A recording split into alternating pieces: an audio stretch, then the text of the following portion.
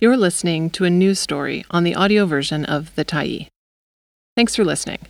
The Tyee is a nonprofit newsroom that is funded by our audience. So, if you appreciate this article and you'd like to help us do more, head on over to support.thetyee.ca and become a Tyee builder. You choose the amount to give, and you can cancel anytime. Crime in the Vancouver Election. By Christopher Chung, September 23, 2022. A new report commissioned by the BC government and the Urban Mayors Caucus says the province needs to invest heavily in non-police crisis supports to help people committing repeat offences to break out of that cycle.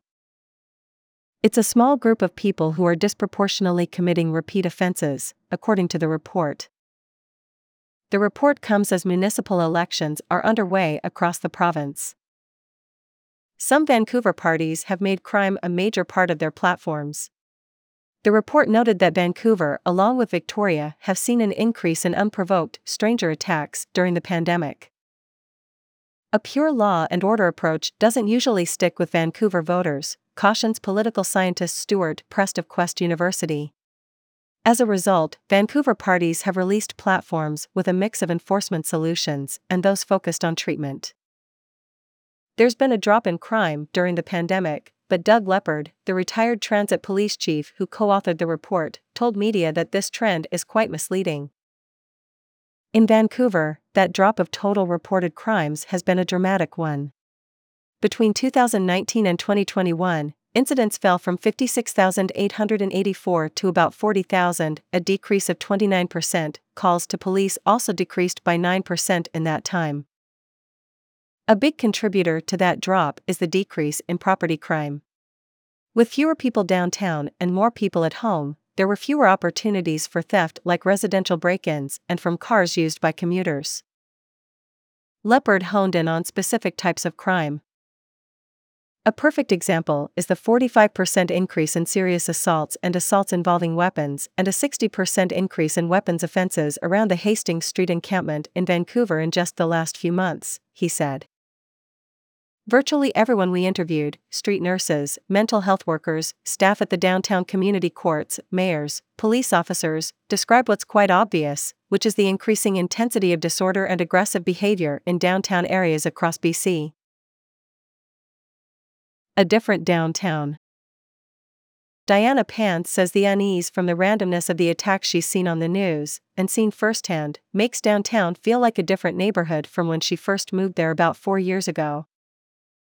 I wanted to live downtown, said Pan, 29.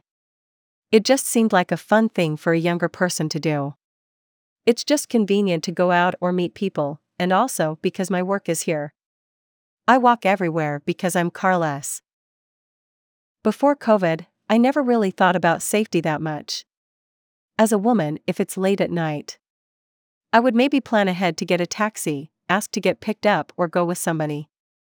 But now, attacks are happening during the day. That's what's scary, because it's so random. During the pandemic, there have been a number of high-profile crimes downtown: 2 attacks with a machete, a Yaletown stabbing death, the Chinatown assault of a woman and a toddler, and the daylight attack of a 22-year-old woman in the middle of downtown, during which she was lunged at, grabbed and thrown to the ground by a man she did not know. While Pan hasn't been attacked herself, she did walk past the Central Library on an August morning right after a man allegedly exposed himself and assaulted 3 women. She saw the man and 2 of the women, one of whom had fled across the street and was calling the police. Her boyfriend experienced an incident firsthand. On his way to pick up a car share, he was followed by a stranger who picked up speed and charged after him. He was able to get into the car and lock it. The stranger banged on his windows and continued to run after the car even when he drove off. Pan's routines haven't changed much, but she has picked up a few new habits when walking through downtown. She takes a different path to work to avoid streets where people are loitering. She doesn't use her phone while walking, to have both my hands free in case. If she comes near someone who makes her feel uncomfortable, she'll avoid eye contact or cross the street to avoid them. I feel really sad that it has to be like that, said Pan. I've always been very empathetic and compassionate about the people I share the city with. But, right now, I feel like it's not worth taking those chances. Earlier this year, the police analyzed data from recent cases and found that mental health was a factor in 73% of stranger assaults. In addition, 60% of suspects had been previously charged with violent crimes. "It's like a cycle," said Pan. "It's so multifaceted. It's such a complicated thing.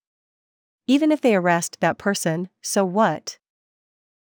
Pan isn't sure exactly what solutions she'd like to hear from politicians this election season, but she does feel it's systemic ones that are needed. Political scientist Prest says this is in line with how most Vancouverites view issues of crime, mental health and substance use problems. "This is a city where people tend to provincially and federally look to the NDP and the Liberals," he said.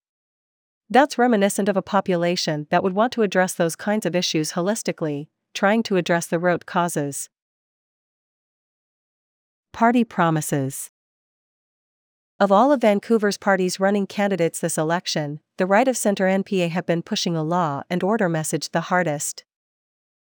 The party's mayoral candidate Fred Harding is a self-described Beijing businessman who formerly worked as a cop in London, UK, and West Vancouver. He launched his campaign at the downtown site of one of the machete attacks. "What we're experiencing, and I say this without a hint of hyperbole, I think outside of a war and in Western democracy, this is probably the fastest deterioration of a city since the Great Depression," Harding told the Tyee on September 14. His party's campaign materials say that the city is no longer safe and that the public safety crisis is no longer isolated to the downtown east side. "As a result, we are all affected now, from UBC to Boundary Road." However, police data show that about a third of Vancouver neighborhoods have seen a decrease in assaults and sexual offenses between 2019 and 2020. The incidents have only spiked in a few neighborhoods, the worst in the West End. Central Business District 1, 9851, 930-55, Strathcona 776763-13, Riley Park 6654-12, Sunset 136132-4, Shaughnessy 1614-2, Stanley Park 1514-1, Arbutus Ridge 22220, Kitsilano 112120, Fairview 14514661, South Cambie 26271, West Point Grey 28313, Marpole 87914, Kensington Cedar Cottage 1821875, Dunbar, Southlands 22286, Carisdale 21276, Victoria Fraserview 57636, Oak Ridge 304010, Hastings Sunrise 145155813, Killarney 617413, Grandview Woodland 2 6728518, Renfrew Collingwood 1551-7520, Mount Pleasant 2573024, 5 West End 399499495. Harding says a data analyst on his team produced a different picture of crime compared to the Vancouver Police Department's.